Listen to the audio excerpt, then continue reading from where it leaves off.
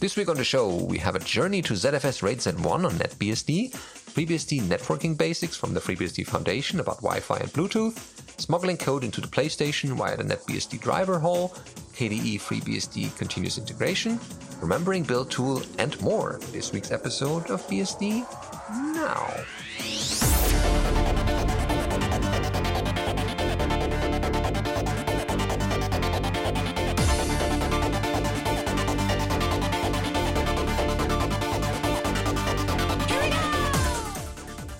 BSD Now, episode 457, the NetBSD Wheelbarrow, recorded on the 18th of May 2022. This episode of BSD Now is brought to you by Tarsnap. Go to tarsnap.com/BSDNow for the online backup for truly paranoid people. And if you want to support this show, visit our Patreon page at patreon.com/BSDNow. Hello, I'm your host, Benedikt Reuschling. And I'm Alan Jude. Welcome. We have interesting headlines for you. We always find something, so we thought that this is no different. We have found a journey to ZFS RAID Z1 with different sized disks on NetBSD. Yeah, so the user over here on Blogspot goes on, the joys of having a redundant remote backup machine is that if it dies, you do not immediately lose any data, just some of your redundancy. On the other hand, sufficient remoteness can make the process of rebuilding annoying enough to encourage a certain desire not to have to repeat it. So I find myself wanting to set up a NetBSD machine with a ZFS RAID Z1, but without sufficient equally sized large disks or enough drive bays to pack in many smaller disks. In the world of ZFS, that's a pretty big liability. So what do they have?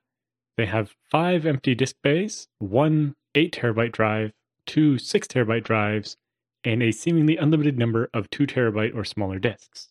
That's it? Impossible.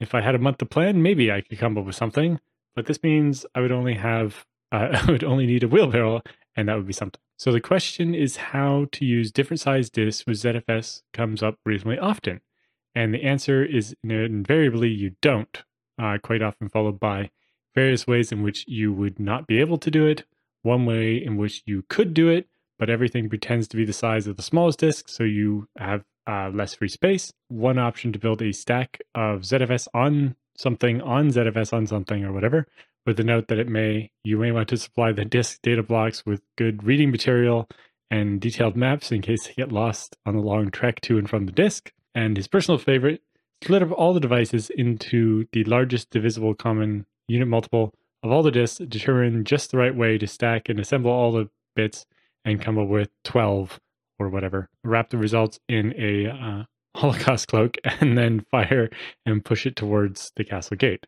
That's all seemed to either not give the desired result or to be the wrong type of complexity, or quite what I thought I'd give it a go. So criticizing other solutions as too complex while I contemplate my own particular combination of cogs, pulleys, and strings would be unsporting. Anyway, I did consider using RAID frame, but to bolt together each 6 and 2 disks to pretend to be 8, and then then they recalled that NetBSD has CCD, a delightful little artisanal driver for the latest couple of decades. CCD can be used to stripe together multiple disks or concatenate them, or even a combination, stripe until one runs out and then use the other kind of thing. Since I've been trying to pretend to ZFS that no, really, you have 3 identically sized disks, just trust me here, I elected to do concatenation. And as the first gust of pretending this might be a serious attempt to make something useful, I decided to use labeled wedges. And when something inevitably fails and devices just go away, the system might have a vague chance of determining how to fit together whatever pieces remain. So before the script, which always has to be a script, encoded with the necessary magic, with cryptic, misleading, and occasionally incomplete or completely incorrect comments, how did this work? So shows that he's got 2 2TB disks, 2 6TB disks, and 1 8. And he wants to basically build that into a RAID Z1 with 3 disks, which is not a lot of redundancy. So basically, he took his 8TB disk as one disk and said, yay. Then he took each of the 6TB and paired it with one of the 2TB to make a virtual 8TB disk. I really don't recommend doing it this way. Like they said, you could have just made a RAID Z1 out of the 2 6s and the 8s, and it would have acted as if you just had 3 6s. You'd only be losing out on 2 terabytes. Is that big of a deal? It would be much less fragile and wouldn't involve, the biggest problem with this setup is that, virtual disk 1 is one of the 6 terabytes and one of the 2 terabytes. And just because of age and so on, it's probably going to be that 2 terabyte that dies. And when it does, you're going to basically not be able to use the data off the 6 terabyte anymore either. And so you're not going to be in a very good place. I do agree that, the easiest option is just do the RAID Z with the mixed size disks and get the lowest common denominator. And then over time, you can replace the smallest disk with a bigger one and eventually get more space. This option, the concatenating, is probably the least complicated. The other one of partitioning all the disks up into chunks of 2 terabytes and trying to figure out how to puzzle piece those together is even worse. At least this way, he has a RAID Z1. If any one disk dies, it's going to take out one virtual disk, even though it's made up of 2 physical disks. But at least it's not going to take out the entire pool. So it just shows here using CCD to concatenate those 2, each of the 2 and 6 terabytes into pairs, and make an extra 8 terabyte, and then create a RAID Z of those 3. Yeah, it works, I guess.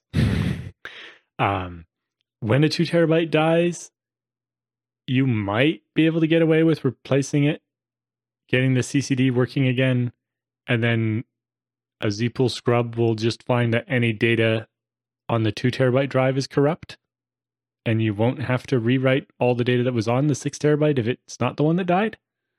But I feel like that's pretty fragile.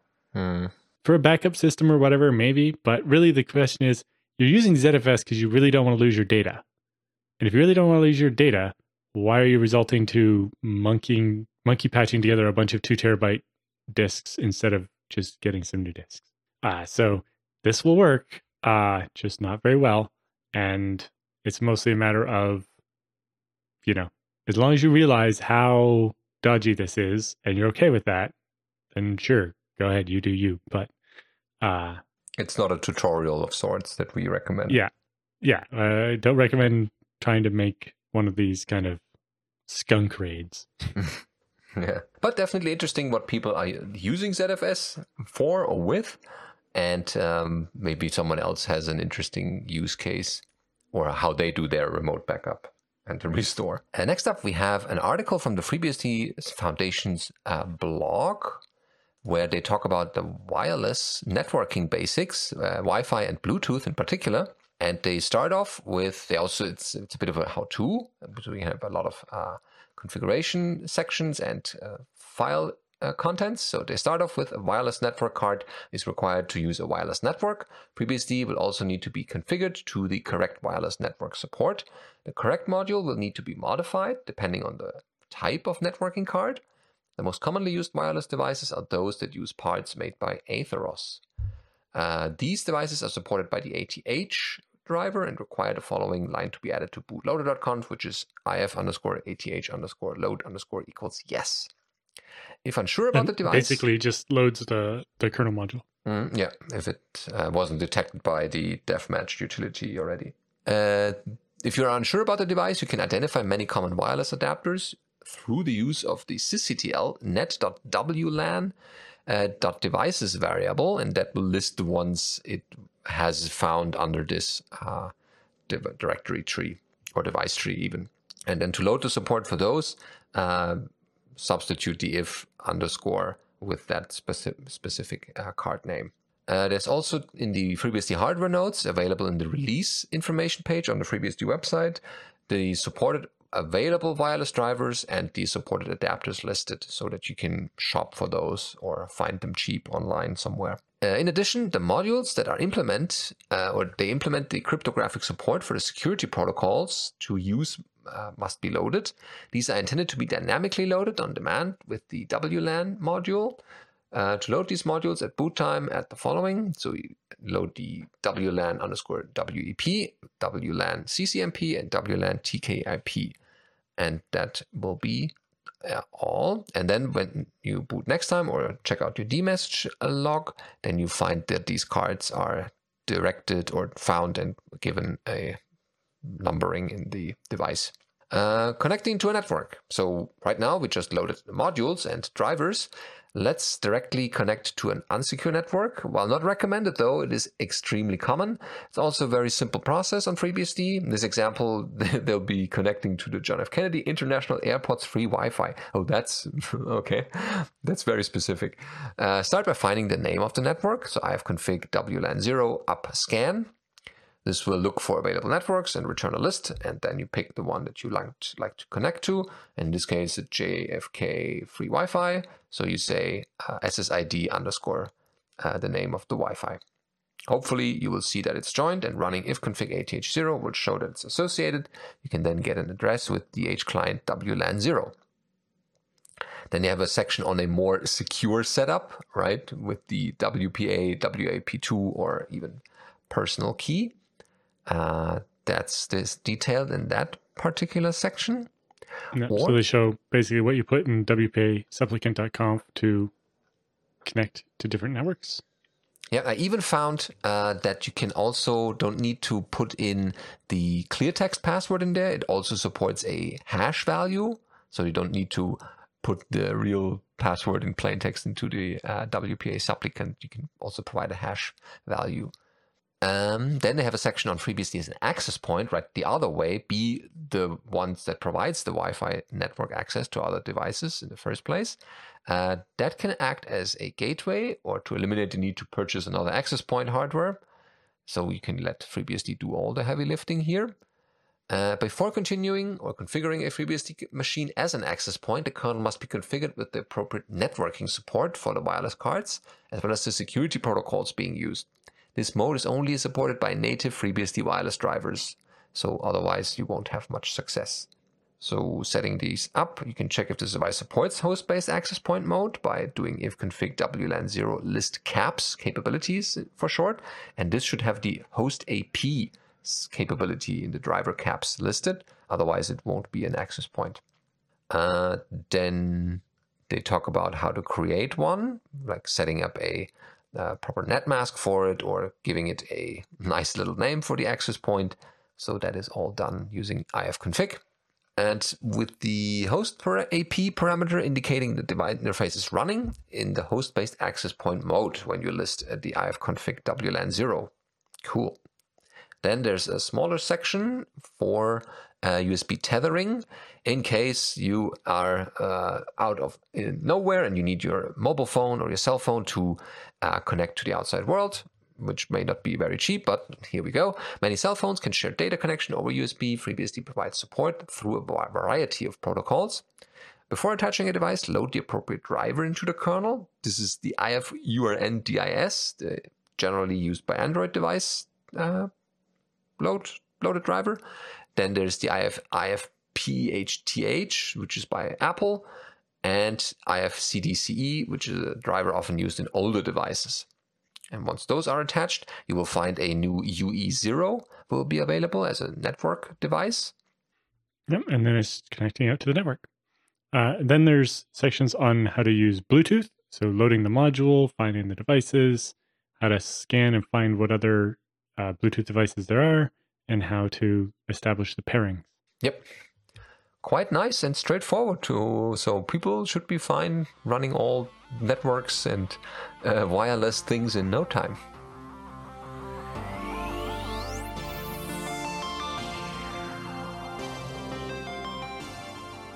All right, time for our news roundup in this episode. We have news from the PlayStation folks, but maybe nothing so exciting. A hole in the NetBSD driver could allow code smuggling. Yeah, so a security researcher has discovered a vulnerability in a driver in NetBSD that is shared and also used in Sony's PlayStation. They don't say which version of the PlayStation. Attackers can possibly inject their own code into affected devices by manipulating network packets. And there's updates available to resolve the vulnerability, but you might not want to be doing that if you're trying to affect the thing. So the IT security researcher named MoonBSD discovered a vulnerability in the PPPoE driver in the PlayStation 4. Why does the PlayStation 4 ship with the PPPoE driver? I guess that's how some people connect to the internet. through which an attack device, when establishing a connection by receiving several manipulated packets, composes a large response packet, and a buffer overflow can occur in the memory outside of the allocated ones. Then it gets overwritten. According to the description, the attacker controls the size and the contents of the overwritten area, and in the case of this buffer overflow, the vulnerability received a high-risk score of 7.4. Ooh, yeah, that's quite high. So there's a write-up on it on HackerOne, a bug bounty platform. And it's also possible the PlayStation 5 is affected since it probably uses the same PPPoE driver. Has the problem been fixed in the upstream BSDs? Yes, I think so. Yeah, and Sony has paid a $10,000 bounty to the researcher. Okay. That's already something because sometimes you have companies be less friendly to people finding bugs and reporting them to the companies. Yeah, so it says here that NetBSD 9.2 and 8.2 were vulnerable and have been updated, and the updates have been available since March 4th. Mm-hmm. Okay, yeah, well, this is fairly decent and current. Okay, so people are aware now about these things. We have also news from Adrian de Groot's website. We can have now FreeBSD CI for KDE, or KDE FreeBSD ICI. More like. He writes, KDE runs a whole bunch of continuous integration builders. These try to build KDE software from version control all the time and are triggered by commits from developers. We might quibble over the name CI, but at least we know most of the time that the code compiles and the tests run and pass. Here's the KDE FreeBSD overview page. This is linked from the blog. And Adrian probably complained about Jenkins status indicators before. He never knew how the status indicators, colored balls, and cloudy skies are supposed to steer him towards relevant issues. Red balls are bad. That is all he's got for sure. Recently, David Fowry, not sure, has been working on getting all the FreeBSD tests for frameworks to pass. So we get blue balls, I guess. This is a consummation devoutly to be wished. So I've been poking at those tests as well. Since he does not usually poke much at KDE frameworks, this is an education for him as well. Not that the tests are as straightforward as one might think, though. On the CI, there are 4 Plasma Framework test failures as of today, or writing of this blog, while locally they get 3 failures, only one of which is also a failure on the CI. And the one shared failure has entirely different specific failed test cases. That makes it doubly difficult to track down what the actual problem is, or how much the test depends on the specific desktop setup on the developer who wrote it. At least one test got a small fix from him because it fails when the or a ... who says you can have only one plasma panel is on the left-hand edge of the screen. Okay. So there's slow but steady progress. Someday we'll all be sunny and blue, which is different from being fuzzy and blue. A good song. Look it up. Yeah, it's an interesting thing with CI. It's like in the CI, 4 tests fail. When I run the test locally, 3 tests that worked in CI don't work on my machine. 3 of the tests that didn't work in CI do work on my machine. 1 test fails on both, but it doesn't fail in the same way. Yeah, that's a discrepancy there. What? Yeah, so thanks, Adrian, for that insight. That's and I like his engagement continuing with KDE and FreeBSD, combining the two, making sure they both have news about each other and work well together. Well, and like you said, specifically, getting FreeBSD to be run in the KDE CI so that, instead of what used to happen would be KDE developers work on the next version of KDE for a year or 2, and then they release it, and eventually somebody finishes getting it all ported to FreeBSD, and then we find out there's a bug that's specific to BSD, or they added some Linuxism by accident or something. And we go and tell them, and like, yeah, I worked on that like a year ago. I don't remember. I don't have time right now. Sorry. And it can take a long time to fix. Whereas if it's in their CI, you commit something and like within a couple hours, you get told, hey, that breaks something here. And you I can fix that real quick. And it means that we don't have this long delay period before they find out about the bugs, and that they usually get fixed because the person making the change finds out about it while they're still thinking about that change, not a year later. Yeah. So next up, we have an article from Julio Marino about remembering build tool. So he says, build systems are one of my favorite topics in software engineering. If I recall correctly, my interest in this area started when I got into NetBSD back in the year 2002, so 20 years ago, and became a package source contributor. Packaging software for NetBSD made me fight various build systems, and in particular, experience the pains of debugging the GNU auto tools. Around the same time, I was also writing small tools here and there. Out of inertia, I used the GNU auto tools for these, and the more I used them, the more I saw an opportunity for improvement. The GNU auto tools were slow, hard to deal with, and they bloated every package. Why did they have to ship a heavy configure script, a makefile.in, and libtool scripts in every single distribution file when you could readily rely on a few system-wide scripts? And thus, BuildTool was born in the summer of 2002, just before I started college, and I worked on it for about 2 years. The BuildTool project recently came to mind, and I noticed that its website is still up and running, so kudos to SourceForge for that. So I poked around a bit. Just by looking at the user's manual, I'm amazed at how comprehensive the tool is, and it makes me jealous of how much free time I must have had back then. Since noticing this, I had been meaning to try the tool again and write a post, and finally got to it just yesterday. So let's take a tour of BuildTool and what it has achieved. So BuildTool was originally inspired by the FreeBSD and NetBSD build systems. The idea was to leverage system-wide generic build logic files to build libraries and binaries. So on the BSDs, you have bsd.lib.mk and bsd.prog.mk, which provide basically all the recipes you need to build a library or a program. And so when you want to build one of those in FreeBSD, the make file is just like, here's the name of the program and list the source files, and make a library called this, or make a program called that. And it does all the stuff and takes care of man pages and does all the various bits, and it saves you having to have all that boilerplate in each individual makefile. And you have arbitrary packages rely on those installed files. As an end user, you would have to install BuildTool first before you could build any other packages, but you would only pay the cost of the build infrastructure once. While this paradigm is accepted today, it was quite a departure from tradition back in the early 2000s. BuildTool's first version back in 2002 was precisely what the NetBSD build system was. The 0.1 release shipped with a copy of NetBSD's make tool, renamed to bt_make, along with a few of the MK files to build the common targets. This release also included a rudimentary GNU auto tools-like tool. Later on, it grew bt_wrap, helper utility to deal with platform incompatibilities when invoking common tools such as the compiler.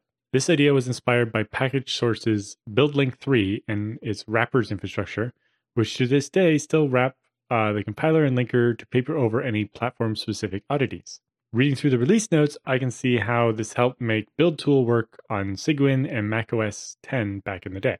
Towards the latest release of the project in 2004, things took a significant turn, with BTMake and BTWrap were removed in favor of BT_logic, a custom-made build system purely based on shell scripts. If I recall correctly, the first version of BT Logic was written in Perl, but it never shipped because the build tool relying on a gigantic Perl dependency was a non-starter.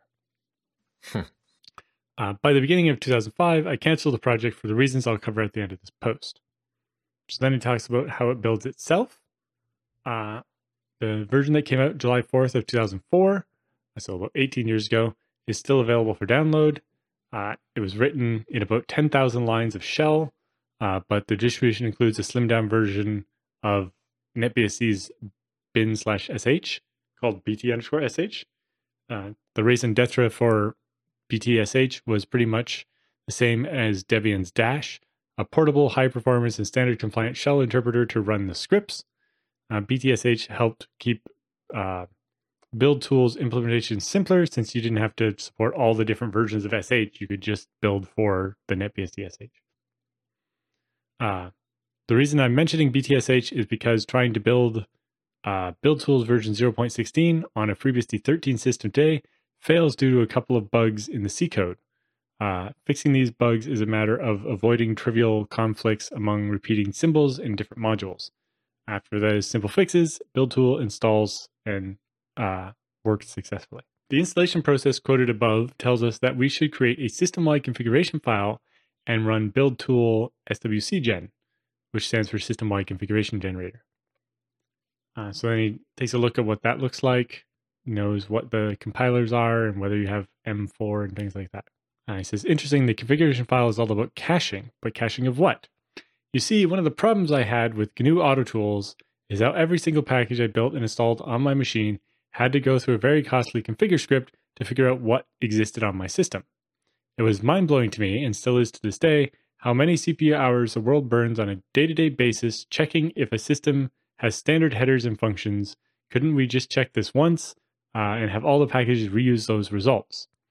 If the system has vfork, for example, it will continue to have that function for the foreseeable future. It's not going to go away. We don't need to check for it every time we build any software. Yeah, if AutoTools could learn to do that, I imagine that would shave like an hour off a Poudre run or Easily. something. Yeah. So it talks about how that works. And then he talks about some of the commands, configure, build, clean, dock, package flags, wizard, etc.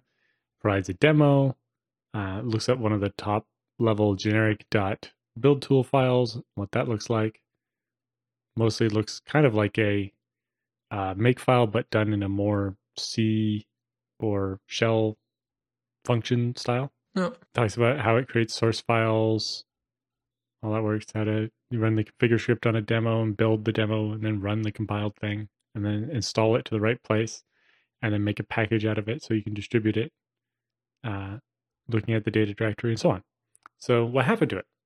Build tool as it was in its 0.16 release in 2004 seems fairly impressive. The user manual is comprehensive, the tool provides many more features than I remembered, and it still works to this day. So what happened? Why did I officially cancel it in 2005? There are a few reasons. The first is that build tool collapsed under its own complexity. Shell is not the right language to write a build system in, and the BT logic became an unmanageable mess to deal with. I'm surprised it still works on a modern system, to be honest. The second is that even though build tool seems complete, it still lacks a lot of functionality, and the missing functionality wasn't easy to implement. When I was writing the tool, I found myself leaning on the GNU AutoTools manual to understand how things worked across systems, and relied on those details to implement my own versions. The more I did this, the more I learned about the GNU AutoTools, and the more I realized how knowledgeable the GNU AutoTools authors were, and how far it is from providing something comparable. This was humbling. Furthermore, during the process, I had to become fluent in the GNU AutoTools, kind of obviating the need to build something as an alternative to them. And the third is that having to install a supporting build tool to compile fundamental system packages wasn't well seen at the time. Every time I had to deal with a similar system in package source, like boost.jam or whatever Mozilla's thing was, it was a pain. Like it or not, the GNU AutoTools are a de facto standard, and despite all of their flaws, they're the one that integrates well with the packaging system and system tools that we have today.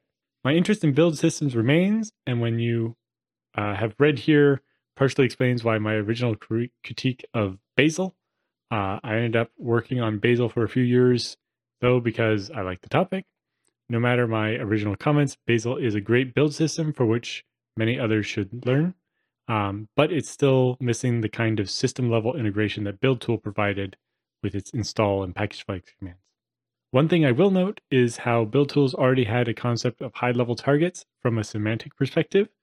You could make a single build file define various targets, libraries, programs, etc., and each one of those would know how to build, install, and clean itself. You can see that same idea has evolved in most of today's build systems in some form or another, and that the file-level dependency tracking that Make provides is a thing of the past. So to conclude, let me add that I still believe there is room for something like Build Tool in this day and age to support the foundations of free Unix-like systems, but it would need to be much better designed and implemented than Build Tool was.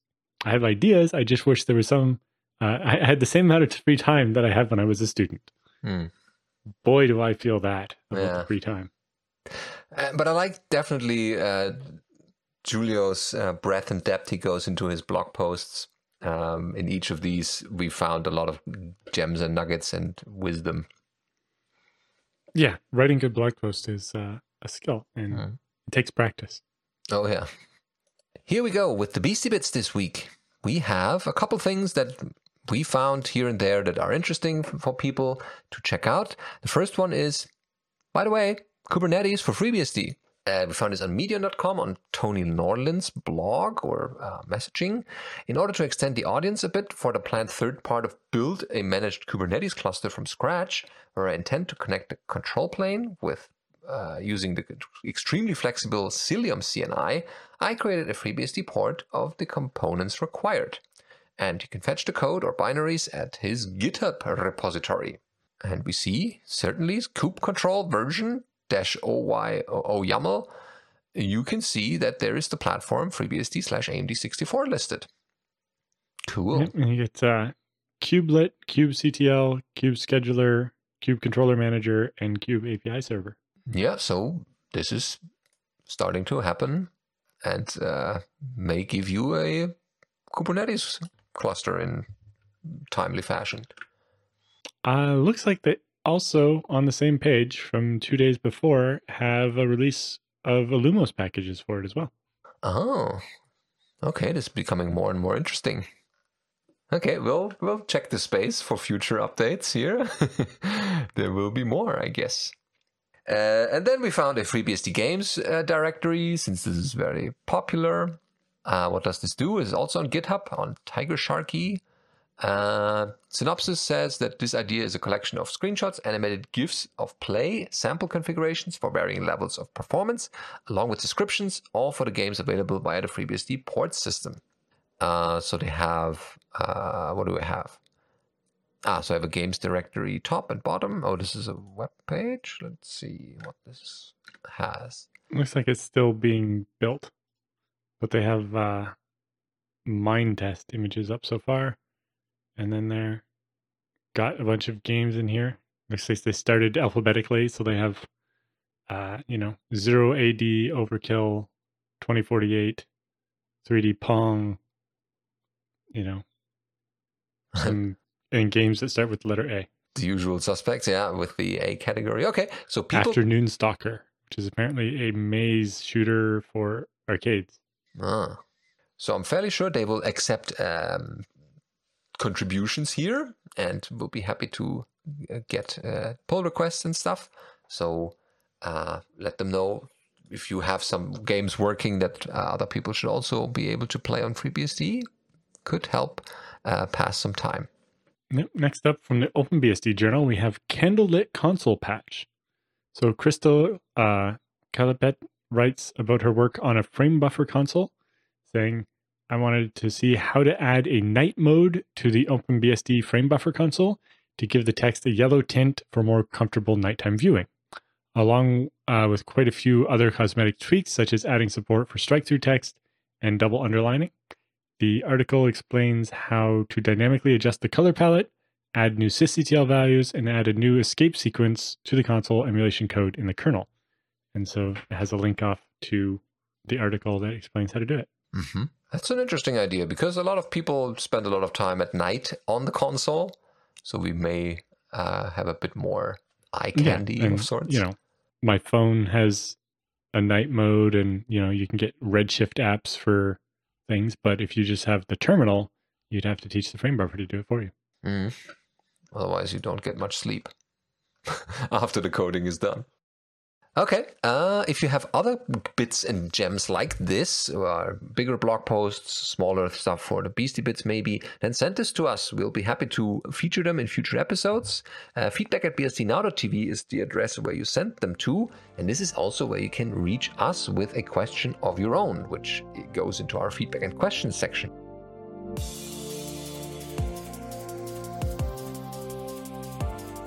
The first one this week is Dan, one of the Dans, with a couple of things. Okay, here we go.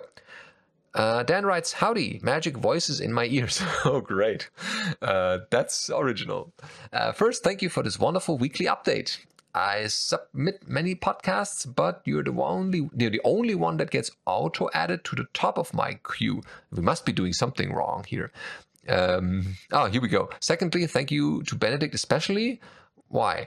Oh, some of your Fortune contributions have saved me more time than I can measure. Oh, okay. Yeah, I put a couple of them in there. I appear on a couple of login screens in BSD systems. Sadly, I think most of the ones where my name appears are not really, I can't take credit for them. They were just ones about the bind tools like dig, and I updated them to be about drill when dig got removed. So it's not really my tip as so much as I was just the last person to touch it to update it so that the tip would actually still work. Yes, and I'm fairly sure. I didn't think up the tip. Yeah, there's plenty of stuff we could contribute there, and Alan could easily pull out a couple of ZFS tips out of his sleeves to add there. So yeah, this is the Fortune file. Lastly, a question. What is a good, safe way to update dozens of jails in bulk? I have a host with 30 to 40 jails on it. Wow. Some of which run production databases that will occasionally break if I forget to stop the database service before doing a package update. Is it possible to bring down jails into something like single user mode? Or maybe to stop them entirely and use package -- change root and then the jail path? Or package -- root jail path?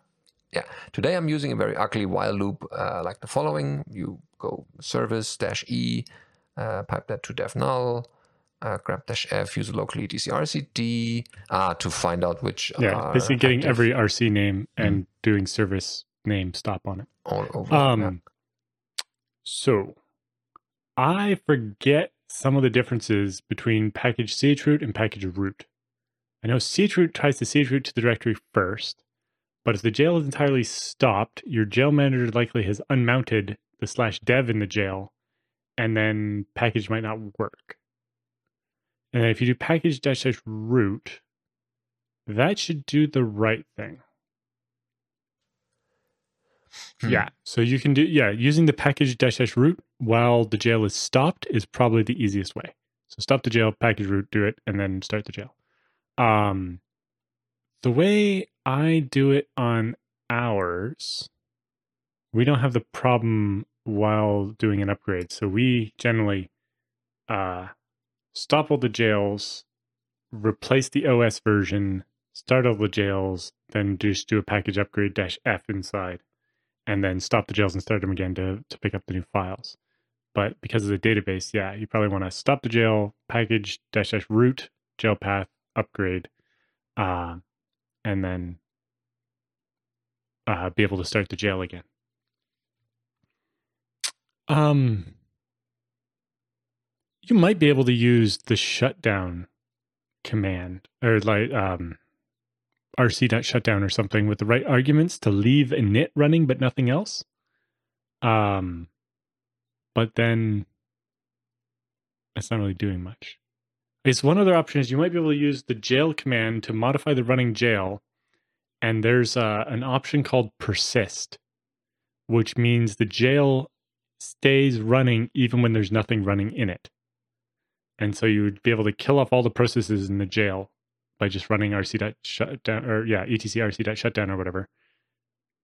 But the jail would stay running, and then you could just use package -j and the jail number and tell it to do that. Another trick I use for this type of thing is I use the nullfs stuff to mount the var cache package from the host into each jail before I do the package upgrade, so that each jail isn't re-downloading the same files. Because often I've run package upgrade on the host first before I do the jails, and so I've already downloaded most of the packages. And so then I just nullfs mount that into each jail so that the jails don't download the same packages when I've already downloaded them on that machine. Or you could NFS share that into multiple ones. Well, multiple ones could override them, right? So this is a read-only mount? Mine, I do read-write. I just, you wouldn't want to do that if you're trying to use it on multiple jails at once, because then they could collaborate each other. But just a normal read-write nullfs mount and mounting var cache package from the host into the var cache package in the jail, and then running package upgrade, and then I unmount it and go on to the next jail. Yeah, okay.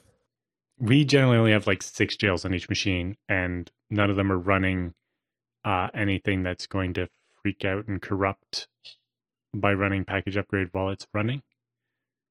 Like MySQL or MariaDB are designed for you to upgrade the binary and then just restart it. But I do imagine there are some programs that are going to have problems with that. And stopping the jail outright is definitely the best way. But you could use the persist option to keep the jail running even when there's no processes in it, shut everything down, then JExec into it to run the package upgrade, and then you could just restart the jail. Mm-hmm. Yeah, make sure before you upgrade, make a snapshot of the jail, of course, and then you can go back to where things were still not broken. But if someone else has an idea, let us know. We'll be happy to link this back to this episode. Let's check out the next one. There's Paul with a BSD business justifications feedback or question. Goes like the following. Hi, Benedict, JT, Alan, and Tom. I'm a data engineer at a mid-sized company dealing with a lot of financial data. There has been a recent push for consistency and security on our network, primarily using Windows and Ubuntu.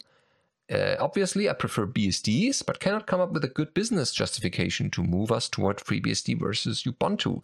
Any ideas? Less attack surface, I would say.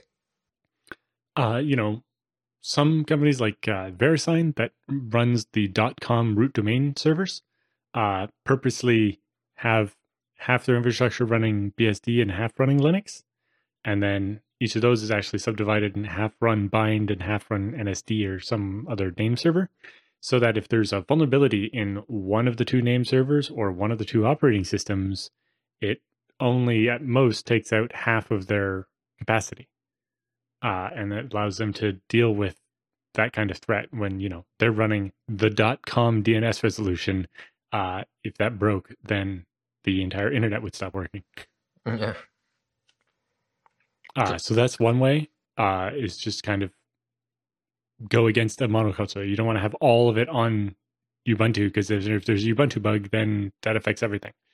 That's one justification you can use. It depends what you're using it for, where you can really talk about the best justifications.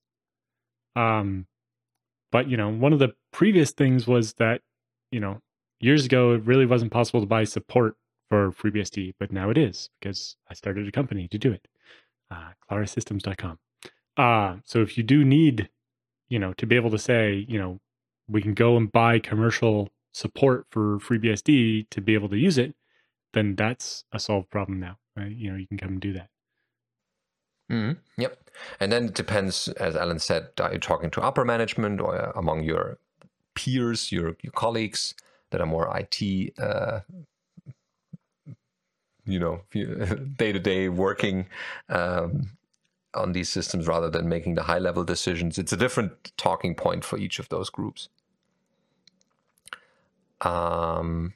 Otherwise, if you go down into individual features, then it's always a comparison about the small details, and it's not going to look good, because then you're making these arguments based on a single feature, which could be implemented the next year in the other system.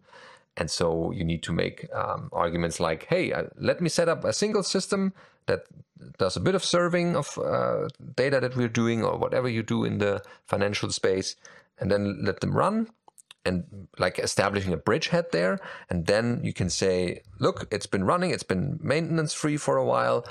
Why don't we start another one? And so that way you can say, look, it's getting familiar to my colleagues and for other people, and it's not this odd operating system that no one knows how to use. It's just another system that's very similar to the Linuxes out there. And so that also reduces a lot of fear, uncertainty, and doubt about it. Yeah, and it can also be, why are you choosing Ubuntu? And can you use those reasons to make counter arguments and so on? Like, if the big concern is security, then, you could look at the fact that FreeBSD ships with a lot less software built in. So there's that many fewer things that could be going on and so on. Yep. And so it always sounds like a battle against each other, but typically they complement each other very well, and it's typically a good network neighbor that that has its uses that the other system can't cover, and vice versa. Okay, hopefully someone has an idea about this, or could provide other arguments even that they have used in the past in their company. So this is also a good way to get this feedback and knowing about this on the show and letting other people know about it. Todd is last here today with feedback to prior feedback. This is the feedback. Todd writes, hey, I just heard the latest episode compiling 50% faster, and more specifically the question regarding the white MacBook. It may be a little late to relay this information, but just in case, here it goes. I have a 2007 white MacBook that is running NetBSD. There are some quirks to these machines. While they support EFI, they are a little off. The early ones, for sure the 2007 and 2006 models, can run a 64-bit kernel, but boot using 32-bit EFI. This can make for a hassle. So first thing for Nomad BSD is to make sure that the 32-bit files are present for booting. If not, there are some guides online on how to bake these into images. One other tip, 2007 at least can have its firmware changed, which lessened a lot of my hassles. It wouldn't boot NetBSD without doing that, so the 2007 and maybe a few other models share some similar hardware to a Lenovo ThinkPad around that time, the X60 and T60. More specifically for this, they share the i945 chipset. No special hardware is required, but the 2006-2007 models can be flashed with Core Boot and LiberBoot, which makes the process of getting systems to boot a whole lot easier. And they provide even a link to the LiberBoot for the MacBook. Cool, that's a nice addition. That's why we do these calls, right? If we don't know the answer, then maybe someone else did, especially for hardware from 2007. And it's still around. Hey, this has a lot of extra stuff like how to enable touchpad and stuff. Make it more responsive. Cool. That's definitely a welcomed addition. Thank you, Todd. Yep, thank you. And this is the episode for today. If you want to connect with us, then check out our tweets that we put out when there's a new episode happening. We usually stream to Twitch when things work the way they should work. So we hope to get this running for next time. And of course, this is in your podcatcher as always every week at this usual time. Yep. And if you have any articles you'd like to suggest or questions or whatever, send it to feedback@bsdnow.tv.